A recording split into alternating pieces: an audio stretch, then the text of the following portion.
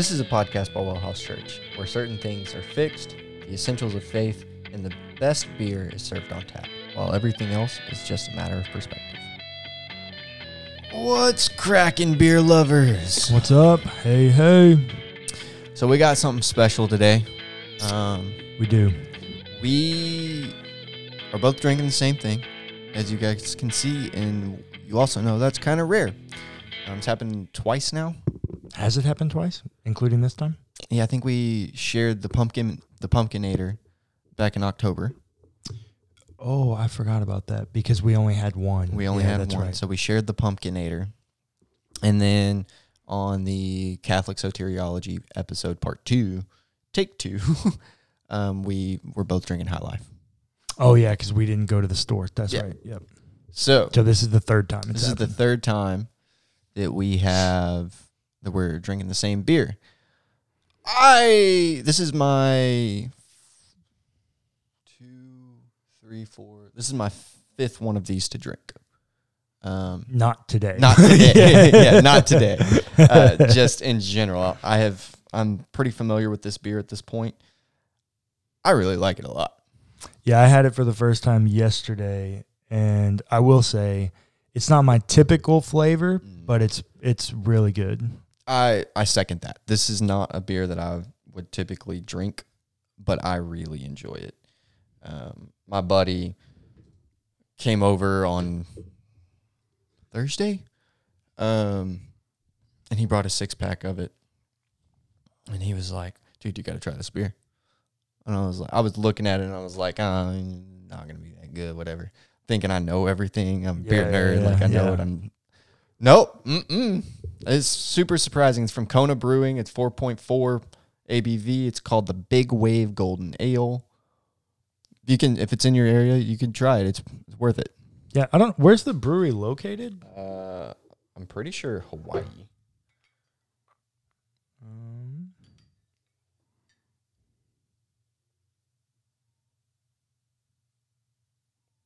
Mahalo for recycling.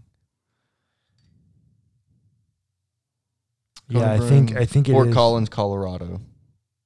For Kona Brewing. Oh, so it's bottled in Fort Collins, but Kona Brewing is in Kona, Hawaii. Yes. Yeah. All right. Ready to get into these? Yep. Cheers. Cheers, bud.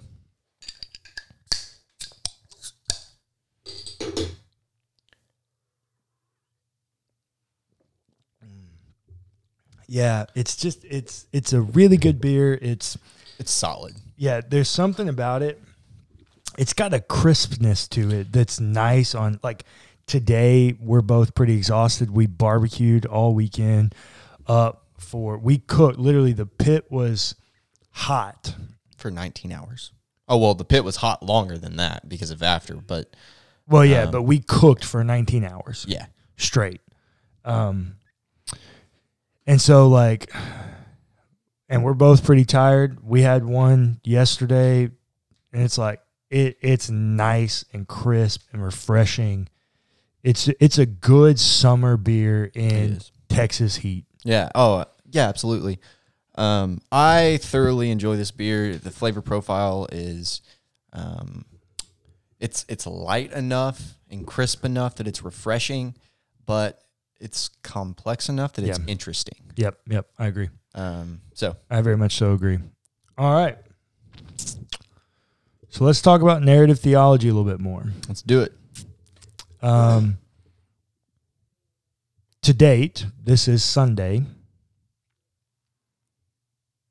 Yeah, we're filming this Sunday. Yep. After the last episode aired. I've not gotten any negative feedback.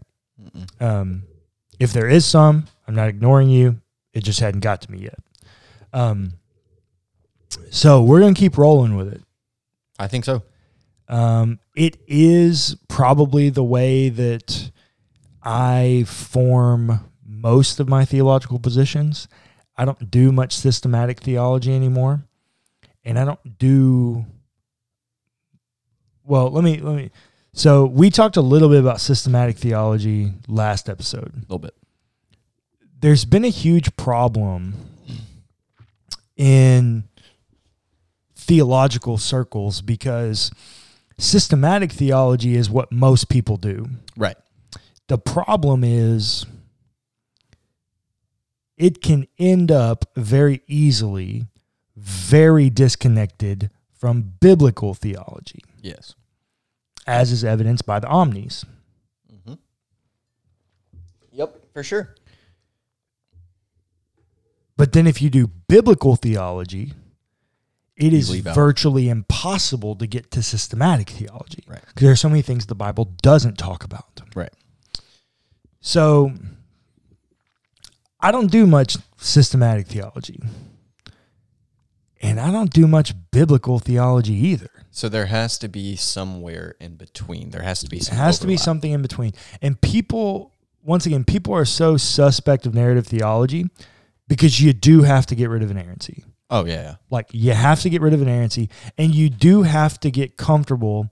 A lot of the things I was reading over the last little bit, preparing for narrative theology, a lot of people are really afraid of the relativism. Mm-hmm. It's like, well, don't think of it as relativism. Think of it as contextualism. Think about it as God revealing himself in different ways to different people.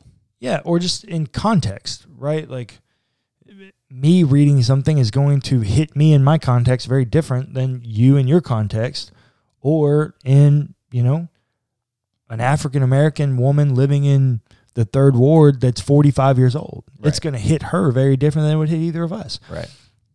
The way in which God chooses to speak through the text is relative. It's contextualized. There's a man that used to go to the church that we grew up in.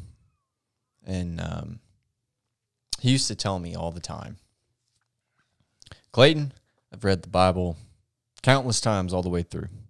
And every time I read it through, I learn something new. Yeah. You can read the same verse 50 times in 50 years. And every time you read it, it's going to probably be different because the context that you're reading it in is different. The context of your life is very different from year to year. Mm-hmm. And so this is the way that I do most of my theology. I'm not going to say exclusively, but for instance, we all understand that the Bible is a book made up of a bunch of other writings. Some of them books, some of them not books. Some of them a collection of stories or a collection of songs or whatever. Yeah. They're a collection of laments. Yeah. I mean, there's a lot. Some of it has stories and other stuff. I mean, a lot of it's letters. Mm-hmm. Most of the New Testament is letters. Some of the Old Testament is letters. Like Proverbs, it's kind of a letter. Well, yeah, that falls into wisdom. It does fall but- into wisdom literature, yeah. but it's written as a letter. Yeah, you're not wrong because it's to my son. Yeah. Yeah, you're right. Yeah, you're right. So it is this collection, but at the same point, it's a single story. Yeah. It's telling one narrative. Mm-hmm. What is that narrative? Jesus. No. Jesus is a part of that narrative. That's not the narrative. Oh my goodness. The answer is always Who Jesus. brought this guy? No. The answer is always Jesus. Okay, in third grade Sunday school maybe, but not here. No. I don't know the answer. The Actually. narrative that the Bible is telling is that God has a love for humanity, that he wanted a place to spend eternity with them in. Pastor Cullen. Hang on. We screwed it up, and God is restoring it to the way he wanted it. Pastor Cullen. Yes. What was the crux of all of that? Restoration, right? Who brought restoration? Jesus. Boom. The answer is correct. My answer is correct. No, I Yes. said Jesus is a part of that story. He's not the story. That story exists long before Jesus Messiah. Sure. So there's a whole lot to But that story. Go that- all the way back to Genesis, though. Genesis 1. Or not Genesis 1, but Genesis 3 after the fall. Mhm. There is a messianic what's the word? Help me out here. I'm tired, bro. No, I'm not helping you. I'm not helping you. I refuse. Okay, whatever. I'm not going to argue. I'm too tired. I'm exhausted. But the Bible tells this singular narrative. It's a narrative of God's desire to be in fellowship with humanity, his love for us. We screwed it up. And the rest of the story is about God trying to make it right. Sure. How did I get there? Because I read the narrative. See, what happens when you do biblical theology, so in systematic theology, you really don't need the Bible. People use it to make themselves feel better, but so much of what they're coming up with isn't biblically based. Right. I mean, and honestly, I'm gonna upset some people when I say this. Most of systematic theology is just Platonism. I need to think about that, but I'm not sure I disagree. Most of systematic theology is just Platonism. Most of Western Christians are just Platonists with Jesus. So that I absolutely agree with. Yeah. And because of that, most systematic theology is just Platonism. I need to think about that a bit more, but yeah. Okay. So,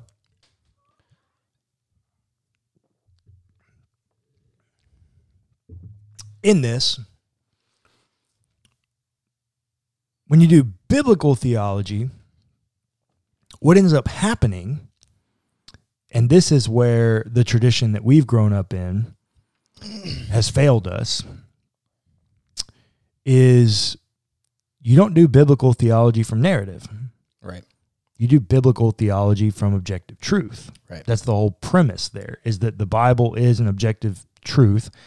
And so where do you get statements of truth? In letters. Why has our tradition always ran to Paul to figure out what Paul said about Jesus rather than relying on the Gospels? Because it's really difficult when you're looking for objective truth to do biblical theology from narrative. So the Gospels, the stories, have become largely forgotten. You can go to the average Christian today, they're going to know who Paul is. They're going to know who Jesus is. They may or may not know who Moses is. Right. They may or may not have ever heard of Joshua. They may or may not know who Joseph is. They may or may not know who David is, Solomon. Right. You know, all these people that are very key people in the narrative. But they're going to know who Paul is. They're going to know the disciples. They might know a little bit of Acts. But largely, I mean, I saw the statistic, I think it was from Barna. I'll have to find it and try to put it in the show notes if I can find it again. But on the average Sunday in American evangelicalism, 80% of the sermons that are preached on any, this was a pre-COVID statistic, but 80% of the sermons that were preached on any given Sunday morning in evangelical churches, do you know what percentage of them came from Paul? I'm guessing it's probably upwards of 60%, if not even more than that. Yeah, keep going. 80? It's right around 80%. 80% of sermons. I almost said that. That tracks. From Paul. Because we're still giving over to this, like, you need statements of truth to do biblical theology. Narrative theology, if you're careful with it, allows you to get out of either side of this. You don't need both of these things, or these things don't have to be mutually exclusive. We can utilize them and work together. Now, if you only do narrative theology, you will have gaps in your theology. Sure. Because there are things the Bible does not talk about. Sure. For instance, I mean, we don't have, and this is just straight up, we don't have great biblical proof for how Satan got here. Fair. We've got some illusions. Yep. We've got some ideas that we've kind of pieced it together. That story's never directly told. It's not. And most of our understanding of it is just a cosmic character of evil. Yeah. Every ancient Near Eastern culture, so ancient Near Eastern is the time of the Old Testament. Every ancient Near Eastern culture has a cosmic evil force. Sure. That's not unique to us. Yeah.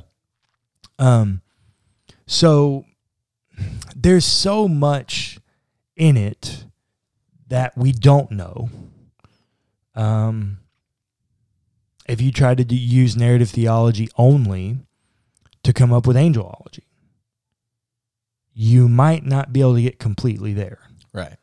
So there are limitations to how you can use it. It solves a lot of problems, in my opinion. It doesn't fix every problem.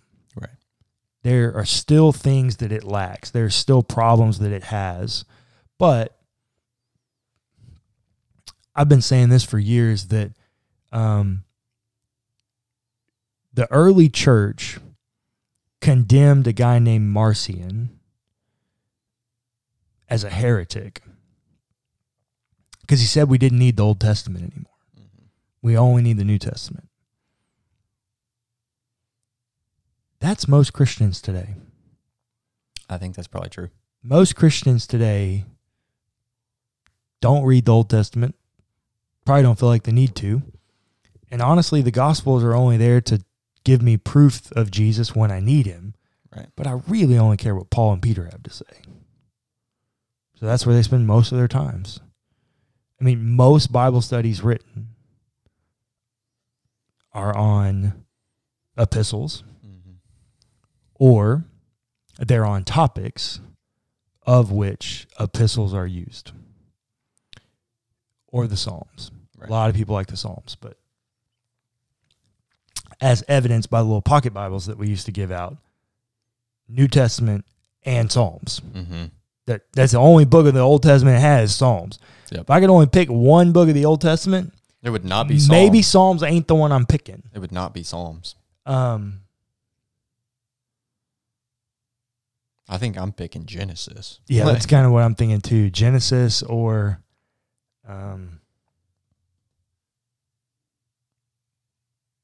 no, Genesis. That's my only answer. If I have to pick one book from the Old Testament, I'm picking Genesis. Yeah, I'm probably picking Genesis too. Yeah, the story's just too good. I'm picking Genesis. I mean, without having Genesis, if you only gave somebody New Testament and Psalms, they finish reading the Psalms, they get to John, and they're like reading this narrative that seems like kind of creation-like, right? Yeah, like, fair point, yeah. How do they have a context for that without having read Genesis, right? Yeah, fair point. Yeah, I'm probably going Genesis as well, if I could only give them one. But yeah, there's us being tired again. We have functionally made Marcionites. Mm-hmm. And we did it to ourselves because we went through this phase where everything was about objective truth. Yeah. And so everything was about preaching truth. And we forgot stories. Yeah. We forgot narratives. We forgot the way in which these stories reveal who God is. I mean, I can't believe, honestly, I can't believe I was like 25 the first time I ever heard some of these stories in the Old Testament. Mm. Because I was like, I mean, this is better than Stephen King. Yeah. You couldn't write a television series with better storytelling than this. But nobody knew they existed because they weren't preached.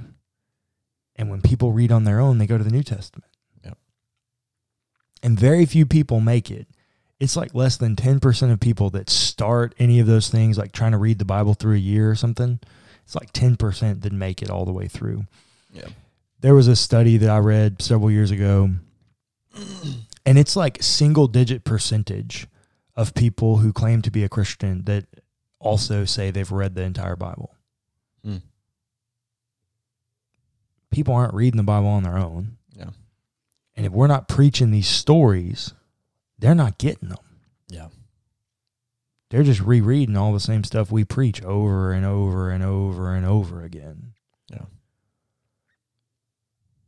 I mean, I know pastors that will do a series on Philippians, and they'll spend months in this series preaching through every verse of Philippians. And then they'll stop that, and they'll do a series on fear. Mm. And where do they go? Right back to Philippians chapter 4. And still, verse 13, about I can do all things through Christ who strengthens me. So don't be afraid. It's like, well, they just heard that sermon. But that's how we do it. They'll do a topic on fear, and one of the sermons on a 4-week series will be back in Philippians. It's like, okay, preach through Philippians, and you go to one on friendship. Where do they go? Philippians, where Paul is explaining his friendship with Timothy. It's like we constantly repurpose these letters, and they just seem to be the cycle that we live in. And then when you're feeling really ballsy, you'll preach Hebrews or Revelation. Right. And then we'll do, obviously, Easter and Christmas. We'll do the narratives of the Gospels, or we'll do the one-off parable that's really powerful or something. But by and large, we've forgotten the power of stories. And you know what's crazy? I always remember this happening in the church that we grew up in. We would go to Paul explaining the Lord's Supper rather than to Jesus actually doing it. Yep. I never quite understood that. We have Jesus doing it. Yeah. We don't need to, we need Paul's words about that, right? But we don't need to go to that whenever we're actually doing communion because we have Jesus. Yeah, but why did we do that? Because Paul details out the theology, the truth of it better than Jesus does. Sure. And so we went there because we were looking for truth. Right. Everything hinges on what's the search for truth and what is truth. If you were going to affirm inerrancy, which would be a prerequisite to objective truth, I would imagine. Oh, absolutely. You're going to define truth in a very foundationalist epistemology. Mm-hmm. That's what truth is. But if you've gotten rid of inerrancy and the Bible, so that tweet I sent you by Jeff Holsclaw. Yeah. He's doing narrative theology there. Right. Absolutely. Jeff Holsclaw is a professor at Northern Seminary and a PhD, and he put a tweet out, and he's like, this was right around Easter, and he says, I can affirm the resurrection. Because that's what everybody says, that if you ask any of these other questions or whatever, you diminish the value of the resurrection or something. That's just not true. Right. I had something very similar to happen to me one time. I told somebody that I didn't believe in the rapture. 3 weeks later, they preached a sermon that said, if you don't believe in the rapture, you can't believe in the resurrection.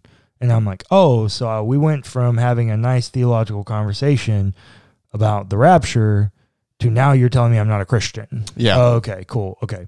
So we do that all the time. So Jeff is combating this narrative. He says, I can affirm the resurrection, but I can also affirm that Genesis 1 is probably about something other than how long it took. Yep.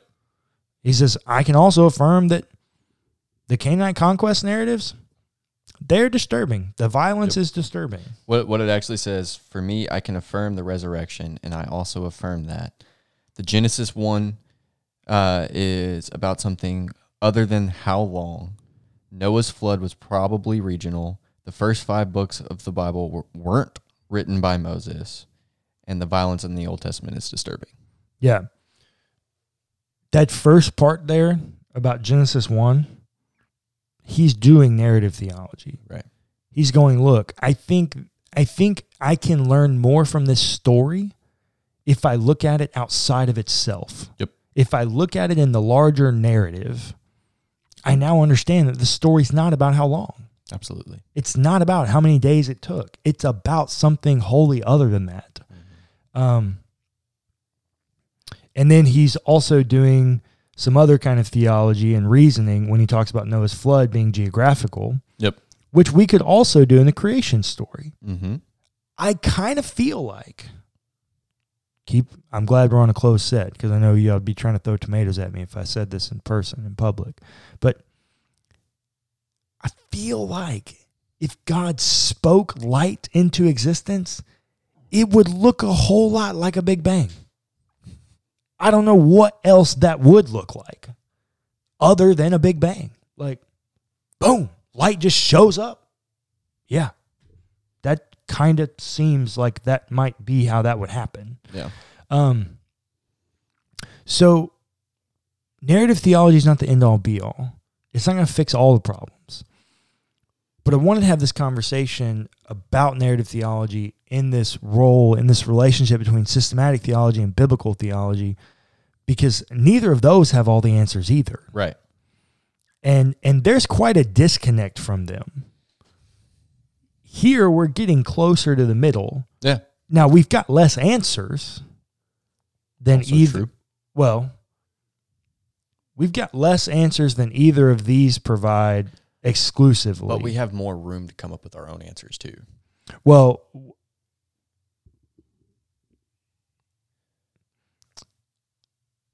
let me say, we do get less answers. You do have freedom. You have more freedom to come up with your own answers. I'm not necessarily sure that's a great thing. No, but not necessarily, but it is a byproduct of this. But I think the answers we get are much more conclusive.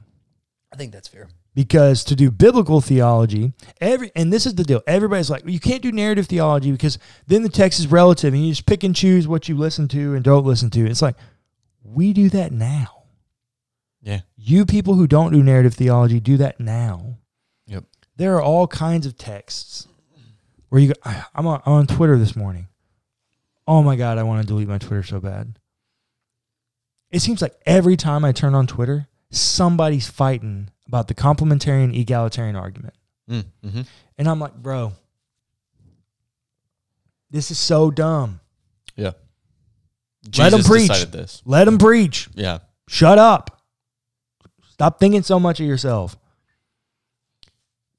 I'm frustrated that we're still having this conversation and watching the way these people comment at one another. Shut up. My God, please, somebody shut up. Yeah. But even those people that are on the complementarian side, which I really don't like that there are people there. Like, I really don't like it. I'm not going to fight about it on Twitter. I'm going to fight about it on my podcast. I'm cooler. No, I'm just kidding. No. We're doing a whole series right now on women. On women. Yeah, like everybody clearly knows where I'm at. I don't need to have this Twitter feud. No. But I really hate that there are people there. But even complementarians, they have to reject certain things. They can't talk about Deborah. Nope.